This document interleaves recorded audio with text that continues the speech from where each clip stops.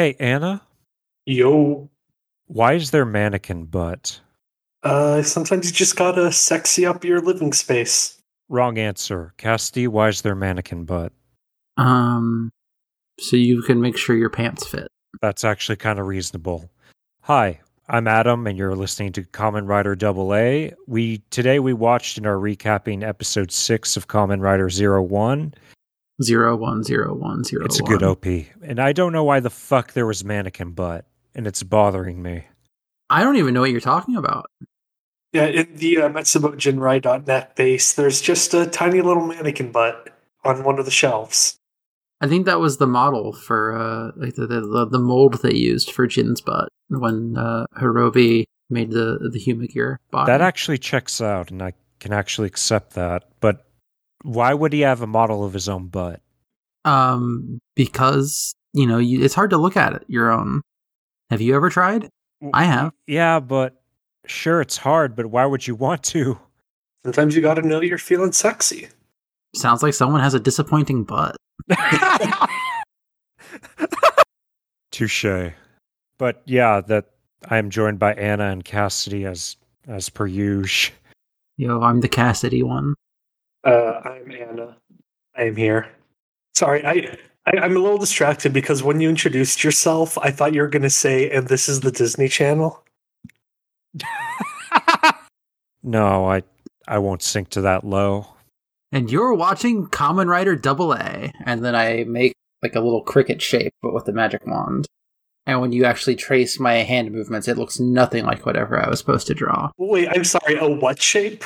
I said a cricket? It's a Mickey Mouse. No, for Kamen Rider. A grasshopper? They don't draw a psychic for That's So Raven or like twins for Sweet Life of Zack and Cody. They don't. Yeah, but I didn't say the Disney Channel. I said Kamen Rider AA, didn't I? You did say that. I'm sorry.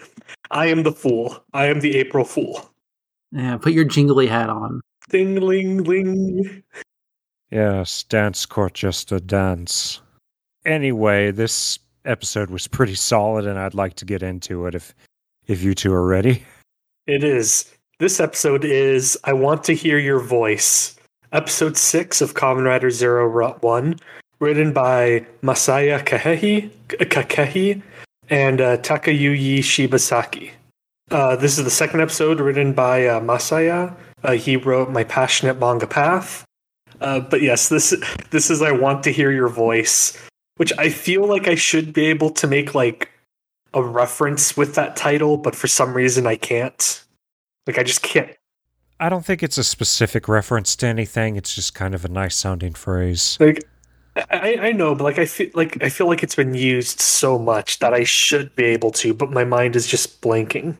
So, to begin our synopsis, the cold open puts us in a voice recording studio where the voice actor Humagear from last episode, who is named Seine, she is recording lines for the anime adaptation of Perfuman.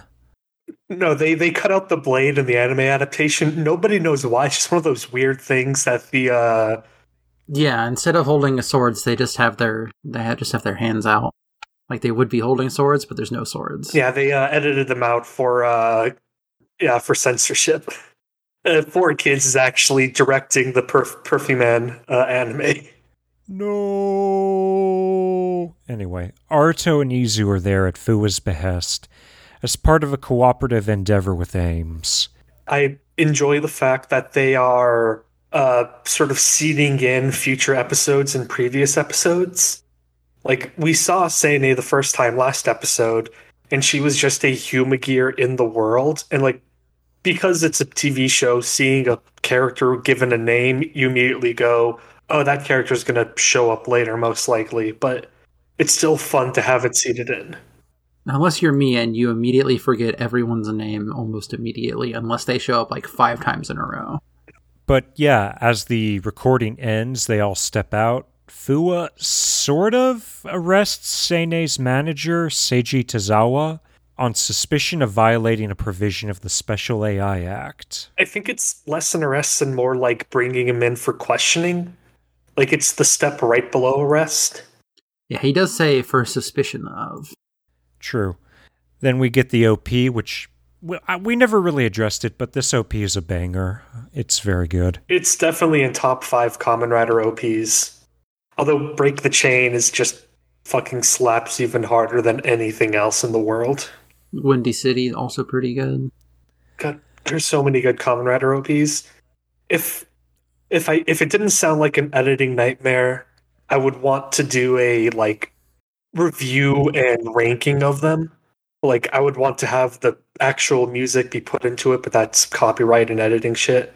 Anyway, after the OP, we see that Jin is contemplating what Hirobi said last time about his being Hirobi's son. Jin, you are my son. Hirobi walks in and Jin asks if they're really father and son. Hirobi affirms this and tells Jin that it's time to go after 01's Progrise keys. Back outside the recording studio, we see Aruto asking Fuwa what Fuwa is planning to do with Tozawa. Fuwa cites a law that prohibits the creation and usage of androids that are made in the likeness of an actual person. He brushes aside Aruto and points out that Seine looks exactly like Tozawa's deceased daughter. This law interests me because I am just curious as to how the law is enforced, because obviously in the case like this where a man recreates his daughter as a Humagear, like, you can point that out and say, hey, this man should be charged under this thing. Or like if somebody makes an exact copy of a famous celebrity, that's a case that would be relatively easy to prosecute. But say if you go up to somebody and it's like, hey, they designed this Humagear which looks nearly identical to this person, but you can't prove a connection between those people or prove that the perpetrator knew that the victim existed, how would you be able to properly prosecute that case? How would you be able to prove that there's a connection between this and not that it's a coincidence of a limited number of facial features? I think that you don't need to prove. I think it is just a matter you can charge a coincidence. And maybe have like a separation, like how murder has third and first degree, stuff like that. This would be a third degree violation of the Special AI Intelligence Act. Although I don't think, I guess it depends on like the way like someone's like consent works, like when they're deceased. Because when you think about stuff like, oh, this author's estate is handling the legal stuff after they passed away. If she's deceased, theoretically there is a way in which the father does have the ability to say, no, I think I consent to this happening. I wonder if likeness laws in Japan are different than in the United States, because that would be a question. But in any case, Jin pulls up in a taxi having hacked its Humagear driver. The driver transforms into a palette-swapped Oniko Magia and begins attacking the group. Wait, is it palette-swapped? The first Oniko had some red on it. This one was more bluish-black. I did think it was a different one because I didn't remember the name of the other one. Fuwa henshins into Vulcan. He does a cool flip when he does it. And Naruto tries transforming into Flying Falcon form, but this new Oniko swipes the key from Naruto's hand and tries flying off. So he goes with Rising Hopper instead. Yep. Before it can get far, Vulcan shoots it out of the air. Naruto henshins into Rising Hopper form, and they double-team the Oniko. It's kind of neat, I guess I would say, that Naruto went straight for the form that defeated it the previous time. Because, like he said, I know exactly how to deal with you guys. In need of reinforcements, the Oniko turns some security guards into trilobites. One of these trilobites corners Seine and Tozawa and damages Seine's ear fin. Apparently, Hidden Intelligence replaces all of the Humagear attacks destroyed or corrupted by MetsuboJinrai.net within 24 hours. And, like, man, these attacks must just bleed them money so much. Well, they didn't start until recently. Like, think about how much must a Humagear cost, and how much must, like, each attack where several of them end up being corrupted. Yeah, but like this is the sixth week now when like 8 of them get corrupted. Heat and Intelligence seems to be in a position similar to like an Apple maybe, or at the very least like a Motorola or a Samsung.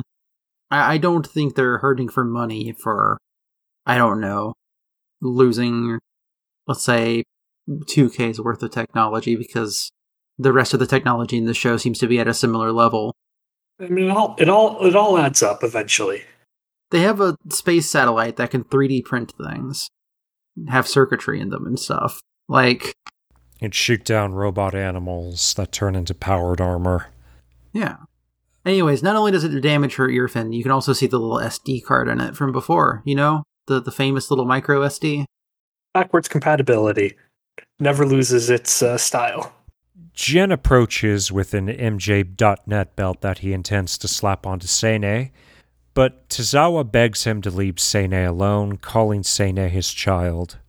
So I would like to say that something that I think this is interesting and that doesn't really get completely addressed is that Jin deciding to give her a belt means that she is close to singularity. Yeah, but how would Jin know that? Hirobi never really pointed it out, or at least we never see him do so. I think that the singularity thing may not necessarily be a requirement for, like, just a generic Magia. Like, I don't think the taxi driver hit singularity. I think they just slapped a belt on him and was like, all right, you can be a bat now too, because we just need you to do one thing. I mean, I think trilobites don't need singularity, but I think for the full-on Magia, it does need to be, I don't know, just my opinion. Well, the difference between the Magia and the Trilobite are not, like, just based on what we see alone, the difference is the funny belt. The trilobites are created by actual Magia through being stabbed with a screensaver, so they're the Mook level after all. Or perhaps that's why this Oniko Magia is not red. Maybe it's not, fully powered up like it could have been if it was a true singularity. I believe that unnamed taxi driver achieved singularity. Much like that bus driver, he just played that completely uninteresting driving game, and that just sort of pushed him over the edge. But yeah, Tozawa calling Seine his child elicits an actual reaction from Jin, who recalls Hirobi's words, and he therefore hesitates to hack Seine. This gives Vulcan enough time to clear some room for Seine and Tozawa, allowing them to escape. Yeah, apparently Fuwa just switched over to punching Kong at some point off screen. He sends a rocket punch that knocks a trilobite away and gives them room to get out. The big phone is back. Yep. 01 calls it down and chases after the Oniko on the motorcycle. Earlier when I was on the Kamen Rider wiki, I saw under notes/trivia that this episode is titled the exact opposite of Ultraman Taiga's 15th episode, I Can't Hear Your Voice. And at first I thought, oh, that's dumb. I'm sure it's just a coincidence. But then I looked it up right now, and they aired 3 days apart. Or no, 6 days apart. So even if it is still a coincidence, it's still a funny coincidence now. Anyways, Aruto does the sickest move ever and just leaps his bike up vertically and then leaps off of it and then summons the biting shark robot to henshin into biting shark and then does biting impact in midair, all in like one fluid motion. It's really cool. But upon landing, 01 is dismayed to see that the Falcon Key is nowhere to be found. We then cut to Jin gloating over the stolen key in Daybreak Town. His jubilation is soured a little bit as he reflects over what Tozawa said, and I am Seine is my daughter! He's got to think about family. This would be more compelling if there wasn't Mannequin Butt in the background. Would you like it more if it was replaced by just like a full-on bust of Vin Diesel? I think I would, yes. Oh my god, if Jin and Hirobi were Fast and Furious fans. It's about family. Family. During the climactic fight of the episode, Jin just gets run over by a car before he can slap the belt on Sene. 1970 Dodge Charger just comes flying in. No, Vin Diesel shows up and stops Hirobi from reprogramming Jin. You don't mess with family. MJ.net may be strong, but it's not as strong as family. Family. That meme is just too good. It's too good. Yeah, so Jin is a little pensive over what Tozawa said about family and Sene being his child. Oh, Dominic Toretto, we're in it now. We next see Yua being instructed to destroy MJ.net by her mysterious boss. The boss gives her the Lightning Hornet key, which is 200% more powerful than Rushing Cheetah. Apparently, Yua's mysterious boss believes in her power enough that he's just like, yes, if I tell her to destroy MetsuboJinrai.net, it will be done. Well, think of it this way. If she's been doing, like, if she managed to defeat Amagia at, like, Rushing Cheetah power, 200% more power. True, that is twice as much power. That's a total of 300% power. Right, it's 200% more. So, yeah, that is 300% of Rushing Cheetah. That's 3 Kamen Riders. She could take out most of the crew at this point. If it wasn't for Jin getting his belt, she could take out all the other riders in the show. She does seem a little... I don't know if she's just being polite or in that subordinate sort of way, but she does seem kind of touched by the trust that her boss is putting in her. Imagine if, like, you worked for, like, a shady, like, tech company or something and was like, hey, boss, what do you need me to do now? And he's just like, I want you to get rid of ISIS. Here's a gun that shoots 3 times better than your old gun. Get to it.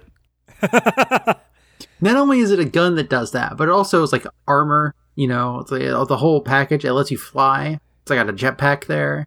It shoots bees. It's like if like it's like a cop was like, turn in your badge and gun. I'm giving you the Iron Man suit. I was about to say the Iron Man suit. It's like, hey, here's the Iron Man suit. Get rid of terrorism. But moving on. In Tozawa's office or apartment, I'm not sure which one it is or if it's both. I think it's his apartment because I'm pretty sure I saw like a kitchen in there. It feels very a house. Maybe he works out of home, who knows. Aruto and Izu are running a diagnostic on Sene. Tozawa reboots Sene and suspiciously hides a photo of his daughter, Sumire. Oh, also important is that Iz says, she's been damaged, but I don't see any impairment. But knowing that he can't hide shit, Tozawa proceeds to grovel before Aruto. It's kind of hilarious how, like, he makes the bare minimum effort to hide the picture of his daughter that Aruto has already seen, and then it goes, all right, listen, I know I committed the crime, but please, don't turn me in. And then he gets a call, and while he's on the call, Aruto is just going on a full-on facial emotion adventure. Yes. He's already reached level 17, and he's recruited a mage to the party. Aruto is about to reach singularity. It's such a good episode for Aruto, and finally learning what was up with his robot daddy. Tozawa explains that Sumire died to illness just as her career as a voice actress was taking off. Sene then reactivates and calls Tozawa Papa, presumably on account of the lingering damage from earlier. The thing is, I'm pretty sure the reason she called him Papa is just because she saw they were in the apartment and was like, oh, in the apartment, that means it's time for me to switch to calling him Papa. And it's fucking weird. Okay, but here's the thing, is, like, the moment she, like, realizes what's happening, her face, like, expression entirely shifts to, like, either, oh, I fucked up, or, oh, that wasn't supposed to happen at all. Where did that come from? It's a negative facial expression. I think it's the I fucked up one, because Tozawa does say you're not supposed to do that in front of other people. Yeah. If we still did Monsters of the Week, I would probably do Tozawa. I think his mourning process is not very healthy. It's pretty fucking weird. I think it's not healthy, but it's also like not harmful. It's not a sex thing, so like it's already about 200% better than it could have been. We don't know it's a sex thing. I'm pretty sure it's not a sex thing. 110% sure it's not a sex thing. But yeah, Seine realizes her mistake. Tozawa gets that call saying that Seine got into the final round of auditions for a movie, and he relays that news to Seine. Which, like, apparently it's the Perfume Man movie, so, like, I'm confused about whether this is... if she's auditioning for the Perfume Man anime, or if she's, auditioning for a role in the Perfume Man movie. It's an anime movie, I think.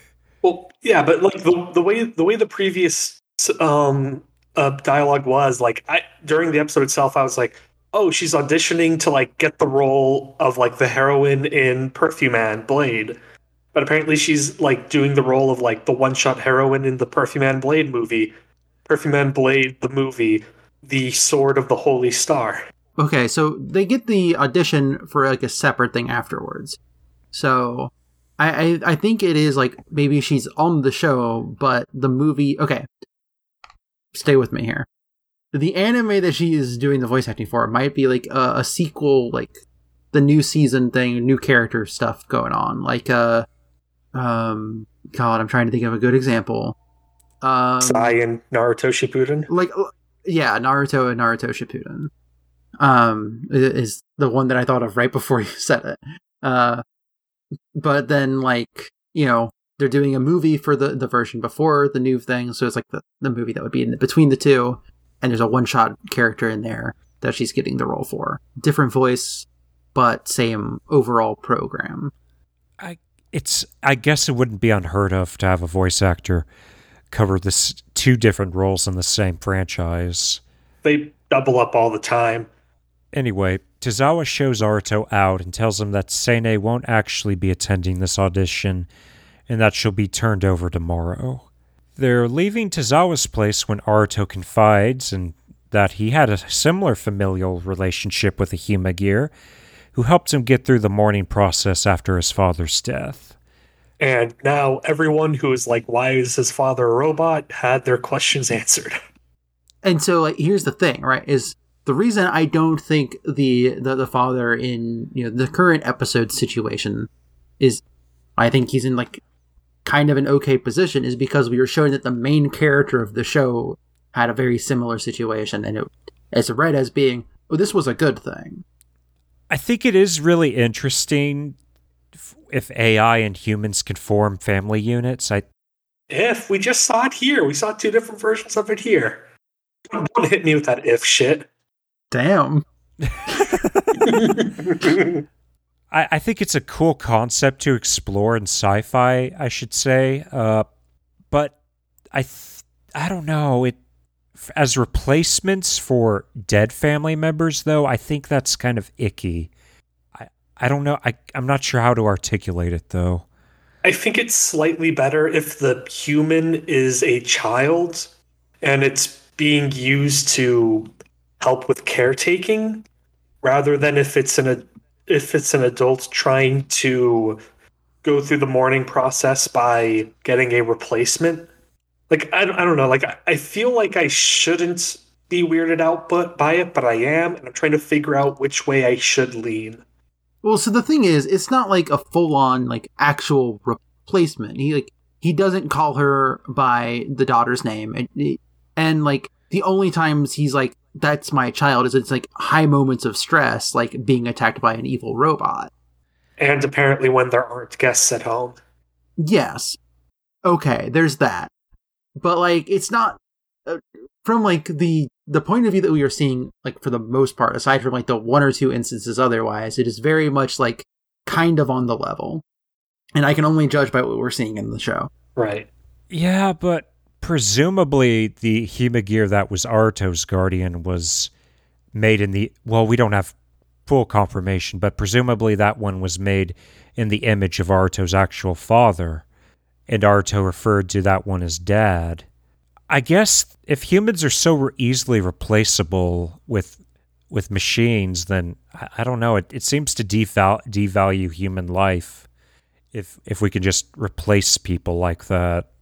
What are you telling me, that human gears are tools to be used, Adam? Are you saying that a human life is diminished when it has a similar a life come in performing a similar action once it's gone? Yeah, it's the replacement goldfish trope. I don't view this as replacement. I 100% think this is like a grief tool. I don't think that he's going to go for the next 20 years using this robot as like a crutch for his like a replacement for his daughter's life. I think this was 3 years ago. That is really recent when it comes to a major family member grief. Yeah, that's true. That's valid. But what's going to happen to Seine if Tozawa comes to terms with Sumire's death? Are they just going to continue that arrangement? I have a feeling that the human gears are not going to I bet a human gear has a shelf life. Well, I wonder, is a human gear the physical body, or is the human gear the programming? And are those things possibly separate? Further in the episode, another wrench gets thrown into all this, but let's go ahead and move on. I want to get to that because it's weird. And yeah, I think I know what wrench you're talking about, and I'm excited to get there to discuss that too. Yeah. I love that we're all having some slightly differing opinions on this. This is some juicy drama. Fuwa walks up and tries to resume questioning Tozawa. Naruto literally holds him back from just arresting the man then and there. Yep. He pleads with Fuwa to give Tozawa and Seine 3 more days. Which is 2 more than he asked for. Time enough to get through the movie audition. Aruto tells Fuwa that he'll take responsibility for Tozawa and Seine. So I really like this because it shows a growth in Aruto and Fuwa's relationship. Like, they're friends. Like, no, I don't. They're not friends. They're like friendly. I think it's even bigger than that because at the beginning of the series, Fuwa wouldn't do that because in his mind, from what happened after Daybreak Town, he had an intelligence, doesn't take responsibility for what happens. It will always deny and hide the truth and crush down opposing voices. But Aruto, who's proven several times, no, I'm not like that. Like, I believe in not, like, brushing things under the rug. It's like, okay, if he says he will take responsibility, I trust him to. And I think that's even more powerful than them being friendly. I mean, that's kind of what I meant by it. Like, you know, this reads to me as like Aruto asking for a favor. And like, that's the kind of favor that you really only ask of someone that you are on like a friendlier term with, especially compared to the fact that they were like bitter enemy like level at the beginning, like you were saying. And a lot of that does come from Fuwa recognizing, no, this is Aruto, this is not Hiden president, this is this guy that I know. At Daybreak Town, Jin is asking Hirobi if it's natural for parents to protect their children. Hirobi says that Jin is strong enough to get by without his protection. Jin then turns in the Flying Falcon key, and Hirobi instructs him to collect some more. So at this point in the episode, if y'all can recall your emotional feelings, what did you guys think about their parental-child relationship here? Hirobi's an abusive dad. All right. I think Hirobi is just straight up lying to him to begin with. I think he has fucking nothing to do with the creation of Jin. Interesting. So you think someone else built him and he was like, all right, I'll take this human gear and raise it to be my murder bot? Yes. Okay. I don't think it was like one person built. I think it was like this was a human gear that wasn't destroyed when the factory went to shit. This was like on the assembly line, like finished but not activated kind of thing. Oh, yeah, that's plausible, definitely. The time comes for the audition. Seine takes the stage and seemingly malfunctions. She either channels the real Sumire Tozawa or recalls footage that she watched in order to better emulate her, and okay, we have to unpack this. This read to me as being like fucking actual memories and shit.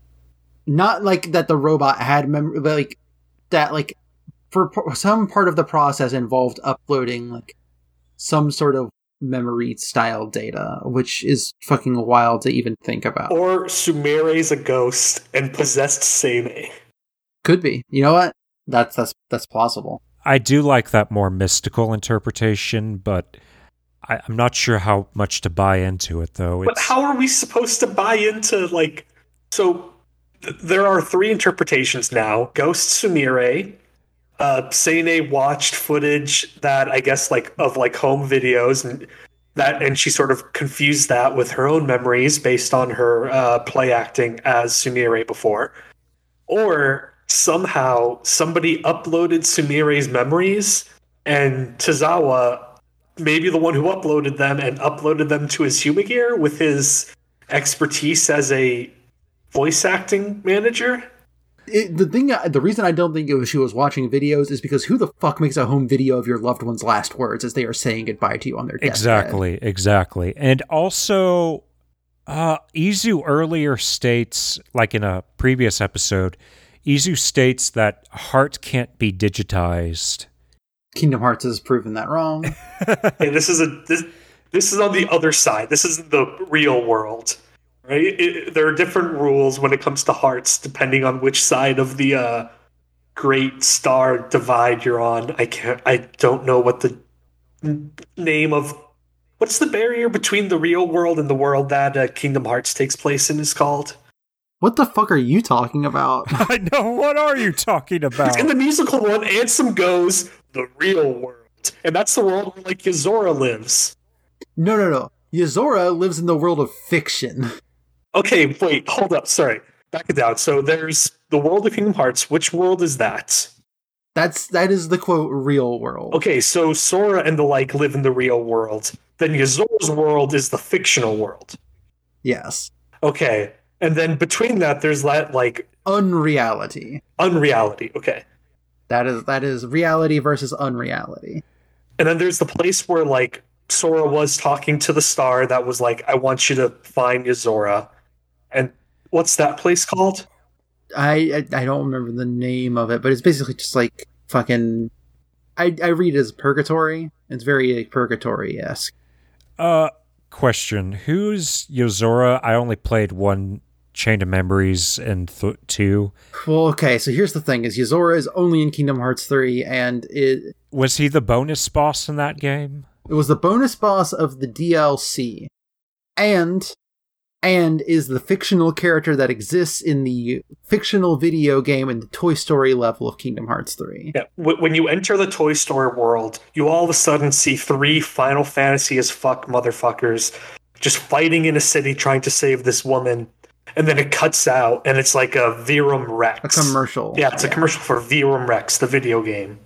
And Yozora is the name of that, and Rex, the dinosaur from Toy Story, I'm sure you're familiar, constantly confuses Sora for Yozora because Yozora is an anime boy that has an action figure.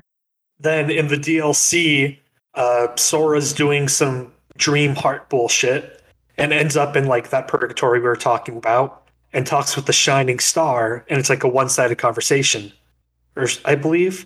And he finds out he needs to go find somebody. Then he goes to Shibuya, which is in the unreality, and fights Yozora, who he believes is the person he was sent to find. And Yozora is trying to kill Sora because, like, why do you have his face or something like that? You're not the real Sora, or if you are, you're going to defeat me, kind of thing. And then, depending on if you win or lose the fight, you get a different cutscene. Yeah, well, after you fight Yozora, you win or lose, and then Yozora wakes up in a limo, and someone who might be Luxord, or Luxord's somebody, is driving the limo, and is like, so, what did you think? And Yozora looking out the window in a parallel to Final Fantasy Versus 13, the original concept trailer for Final Fantasy 15. Done by Tetsuya Nomura. Yeah, who's doing most of the Kingdom Hearts stuff. And he says, what does he say, Cassidy? You're the Kingdom Hearts expert. Oh, I don't know. I never played the DLC, and I've only watched the cutscenes, and it's been at least 6 months since I watched those cutscenes, because I rewatched them at some point between original and now. All I know is that whatever they say in the other version of it, if you winning or losing, it's Sora's voice that says them, I think. And if you lost the fight against Yuzora, who's voiced by Zack of Zack and Cody fame. Yes, the one that isn't Jughead. Yes. Unfortunately, Jughead doesn't voice Yuzora. Or fortunately, because it means both twins are getting work. But if you lose the fight, Sora turns into like a crystal statue on top of the 412 building in Shibuya. Nomura, what the fuck are you doing? I love Kingdom Hearts. It's a good game. I was talking about how in Kingdom Hearts 2, this is something you should know about, Adam. In Kingdom Hearts 2, Diz, or Ansem the Wise, right, fires a beam at Kingdom Hearts to try to turn it into data. I remember that, yeah. Yeah. You can digitize hearts. Well, you can digitize that in reality, but in unreality, you can't. And in Recoded, a digital construct gains a heart and the ability to wield a Keyblade. Anyways, that's Kingdom Hearts. Back to Kamen Rider. Jin walks in and fires his gun into the air, scattering the audience. God, he just walks in and just smiling, just fucking firing into the air. Which felt far too real to see a man with a real gun walk into a crowded area and just start firing. Really, the fact that it's a real-ass gun it does so much fucking lifting for this guy. Jin plants an MJ belt onto Seine and connects her to MJ.net. Tozawa rushes up to Seine, much to Jin's confusion. Jin asks Aruto why Tozawa is continuing to protect Seine even though she's a Magia now. And Aruto says, hey, that's what makes them parents. Aruto says that it's natural for parents to protect their children and to even die for them. This stirs something in Jin, and he tries taking the belt off of Seine, but she transforms into the Gairu Magia. I just want to say, when he does put the belt on her originally, and hands her the little funny cassette tape key, he like jiggles it, so it's like, hey, no, grab this, come on. But yeah, interestingly, the Gairu is a type of frog species that went extinct in the 80s and has the distinction of being what's called a gastric brooding species. It's a cool frog. Yeah, they house their young in their stomachs, so... That explains the attack later, okay. And it's also kind of symbolic of parents protecting their children. Also, continuing the trend of frogs and Kamen Rider, for some reason, using explosives. Also, it's the reason he freaks out is because it's like, wait, parents protect children? And like remembering Hirobi saying, no, you're strong enough to protect yourself. I don't need to protect you. Aruto henshins and begins fighting this new Magia, as Jin is having kind of a freak out. And then Hirobi shows up. Yep, and he's got a katana. Hirobi is here to ruin everything. Jin asks if he's there to protect him, and Hirobi harshly shuts Jin down. He tells Jin that he is a Humagear that was created and that it is time to complete his task. And he gives him a funny new belt. It's got a yellow on it. It's different. I think it's a proper driver instead of just the generic MJ.net belt.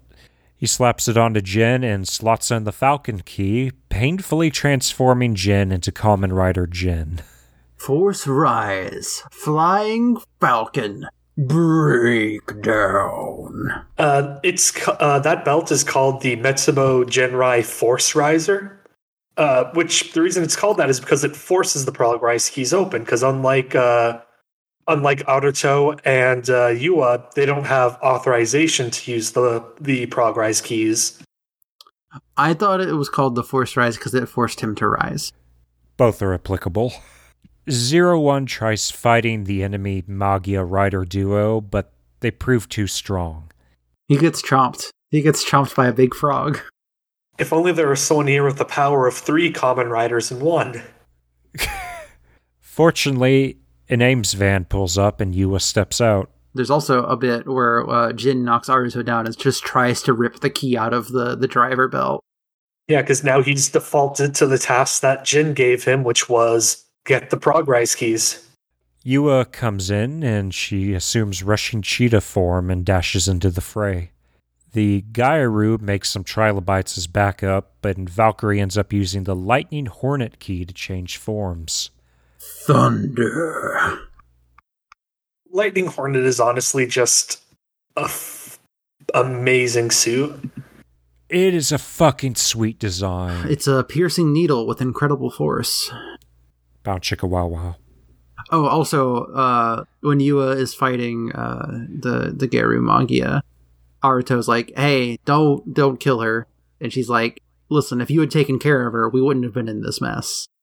Valkyrie ends up dominating the fight as she electrocutes a lake that the Gairu flees into. She flies around, fires beads out of her chest. Yep.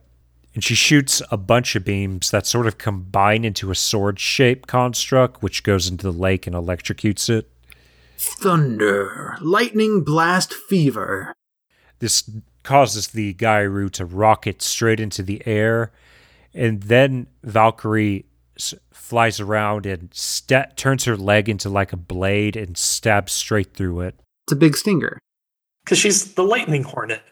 Also, she expresses the knowledge that Aruto is 01. She calls him the president.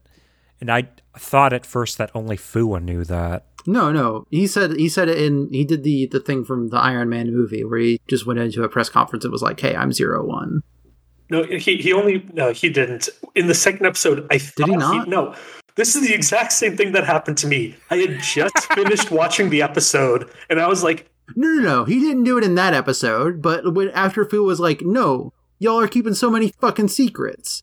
And then Aruto was like, "All right, you're right, we do keep too many secrets. I'm 01. No, he does that in Daybreak Town when he transforms in front of Fuwa.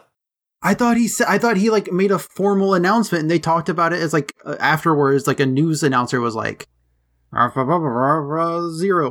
No, that news announcement was just about revealing what actually happened in Daybreak with the kid's father like shutting down the factory so that the human gears would be destroyed. This is exactly what happened to me.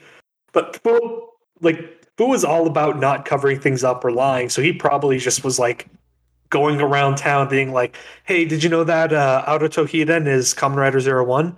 Hey, did you know that Aruto Hiden is Kamen Rider 01? I'm Bosch von Rossenberg." Hey, I got that reference. FF12. Yep. There's a part of the game where you just go around shouting shit to try to get the cops' attention. Oh, now I remember. I love Final Fantasy 12. Like, I know what you're talking about. I just couldn't remember the name. Anyway, Fuwa apparently told at least Yua about 01's identity. Yeah, I imagine all of Ames knows. Yeah. Vulcan comes up during the fight and tries backing up Valkyrie. Yeah, tries backing up Valkyrie against Jin. They do a double fever. They both do their move fever. Like, in punching Kong form, Vulcan ends up slamming the ground and sending out a shockwave, which gets electrocuted by Valkyrie. It's pretty cool. But Jin just flies away. The shockwave causes the ground to like ripple like water, even though it's concrete and should just be exploding from that amount of shear forces on it. Like, I'm an engineer, so trust me when I say concrete doesn't bend like that. It shouldn't bend like that. But this is magic. It is in unreality, so yeah. Back at Daybreak Town, Jin seems to have forgotten all of his newfound empathy for other families. Jin turns over the Gairu's progress key to Hirobi, who praises him for a job well done. So that's the one. I thought he held it over because it was right after he de-henshined. So I thought it was the wing key, but like all super fucked up. No, it was green, whereas Falcon's purplish pink. Yeah, I thought it was just got like super fucked up from being forced open and used. It's because they're putting all the used extinction keys in that machine. Yeah, that makes sense. I just didn't remember, and he had just de-transformed, so... that makes sense. In Aruto's office, Izu informs Aruto that Tozawa has a replacement AI that solely emulates his daughter's voice without the body. It's just a funny little droid. Yeah, it's just a voice box, literally, and it... Have a good day, Papa. I think that is creepier. because it's just an Alexa unit, but with the sound of your dead child. I mean, I think it has the same programming as Seine, so I think it's a creature approaching sentience that just sounds like your daughter but has no body. It's just a fucking Alexa. When it becomes self-aware, it's going to be horrified that it's just a box. It's going to be like a gonk droid. Is this a I have no mouth and I must scream situation? Aruto voices a belief that AI helping people mourn can be a good thing. He then makes a pun on I and AI, and that's the episode. Yep, love is I. You're no-selling that fucking bit. That bit was so funny. Because... Probably his best joke yet. Yeah, not only is the joke, like, stellar. Good joke. But Ease's reaction to it of just, like, slowly... It's like... They slowly do the YMCA dance. And then she's like, oh, that was a joke. That was a work of art. And Aruto just losing his shit as he's like, that was a work of art. So it's really cute. I love this state of Izu where it's like she's like over under. She's probably past singularity, but just doesn't act that much different because she's Izu. I just love characters with flat affects like that who are... Because they remind you of yourself. Yeah, you're not wrong. That's why we love you, Adam. Yay. Your level tone and decision to not blow out the microphones is probably the only reason we have any fans remaining. Thank you. That means a lot. Anyway, we'll move on to Writer of the Week. And I'm going to give that to Jin. It was kind of fleeting, but he briefly became more than just Hirobi's murder baby. This very much was Jin's episode, yeah. I'm going to give it to Ease. Solely for her reaction to the joke at the very end. Yeah, it was quite possibly the best thing in the show so far. And Anna? Jin as well. I'm giving the Six of Cups to the themes expressed in this episode in general. The Six of Cups represents unconditional familial love. I just think it's too good. It's always great when the tarot corner lines up like that. Because, like, there are 3 different ways the tarot corner goes. Like, I would say maybe, like, 10-50% of the time, you can't really find a good one to fit. Then, like, a solid 60% of the time, it fits pretty well, but it's, like, a good fit, not a perfect fit. Then the rest of the time, it's a perfect fit. And, like, when I read it on the notes that Adam gives us at the beginning of the episodes, I'm just like, oh shit. And that's just my favorite. It's my favorite time to have the tarot corner. See, this always a surprise for me because I never open those notes. And now you have a dub segment that I'm not a part of. I don't have a joke this week. Oh, okay. Do you want me to give you my backup one that I thought of that I was going to use next week? No. I'm going to live with this shame. All right. In that case, I have the perfect joke that was only made possible by this episode. I won't ask you to butt in to my joke. I just tried to make a butt joke because of the thing with. Oh, okay. Yeah. All right. No, don't all write that. That was. No. See, I think the only thing, just if we're workshopping here, yeah. If you would have just like brought up the mannequin slightly as part of that, I would have immediately understood that it was a callback and the joke would have landed. I know. I have a little bit of I don't know. Today's your day, Cassidy. Go get him, girl. Do you know what happens to a Geiru Magio when it gets hit by a lightning hornet? The same thing that happens to everything else? The same thing that happens to everything else. And that's how you know it's... AA! Yeah, X-Men. Okay. That broke Anna for some reason. It's a good joke. Great joke, but Adam just going, right, X-Men. Yeah, that just fucking killed me. I'm sorry. That Adam doing that is the exact same as E's just like slowly raising her hands and just going, AI? Yeah, so let's get to episode ratings. I'm going to give this an 8 out of 10. Jin had an interesting arc for this episode. Valkyrie's new form was dope in both aesthetics and abilities. We've already discussed the whole thing about having AI replace dead loved ones. I think it's an interesting thing to explore, even if I don't entirely agree with the conclusion that the show comes to. But yeah. So I'm going to be giving it a 9 out of 10. And that's partially because this episode is really important in hindsight. Like, I'm not going to give any, like, just looking back on this episode, seeing the start of so many plot lines and character actions and stuff like that, like getting more of Yua Yaiba's mystery employer, getting to see Kamen Rider Jin's first transformation, the beginning of talking about AI in relation to family rather than just as a relation to the workforce. I would say that brings it up to a 9 out of 10 for me, because I know how well these things it brings up pays off, which technically isn't fair to judge it that way, but I'm completely biased, so. You've also watched this before, and I think it's actually kind of important to have the perspective of someone who's seen this already. Can I get like a refresher on what I've given previous episodes? Episode 1 was a 9, episodes 2 and 3 were a 10, and episode 8 for episode 4 you gave an 8, and episode 5 you gave a 7.5. I'll give this one a 7.5.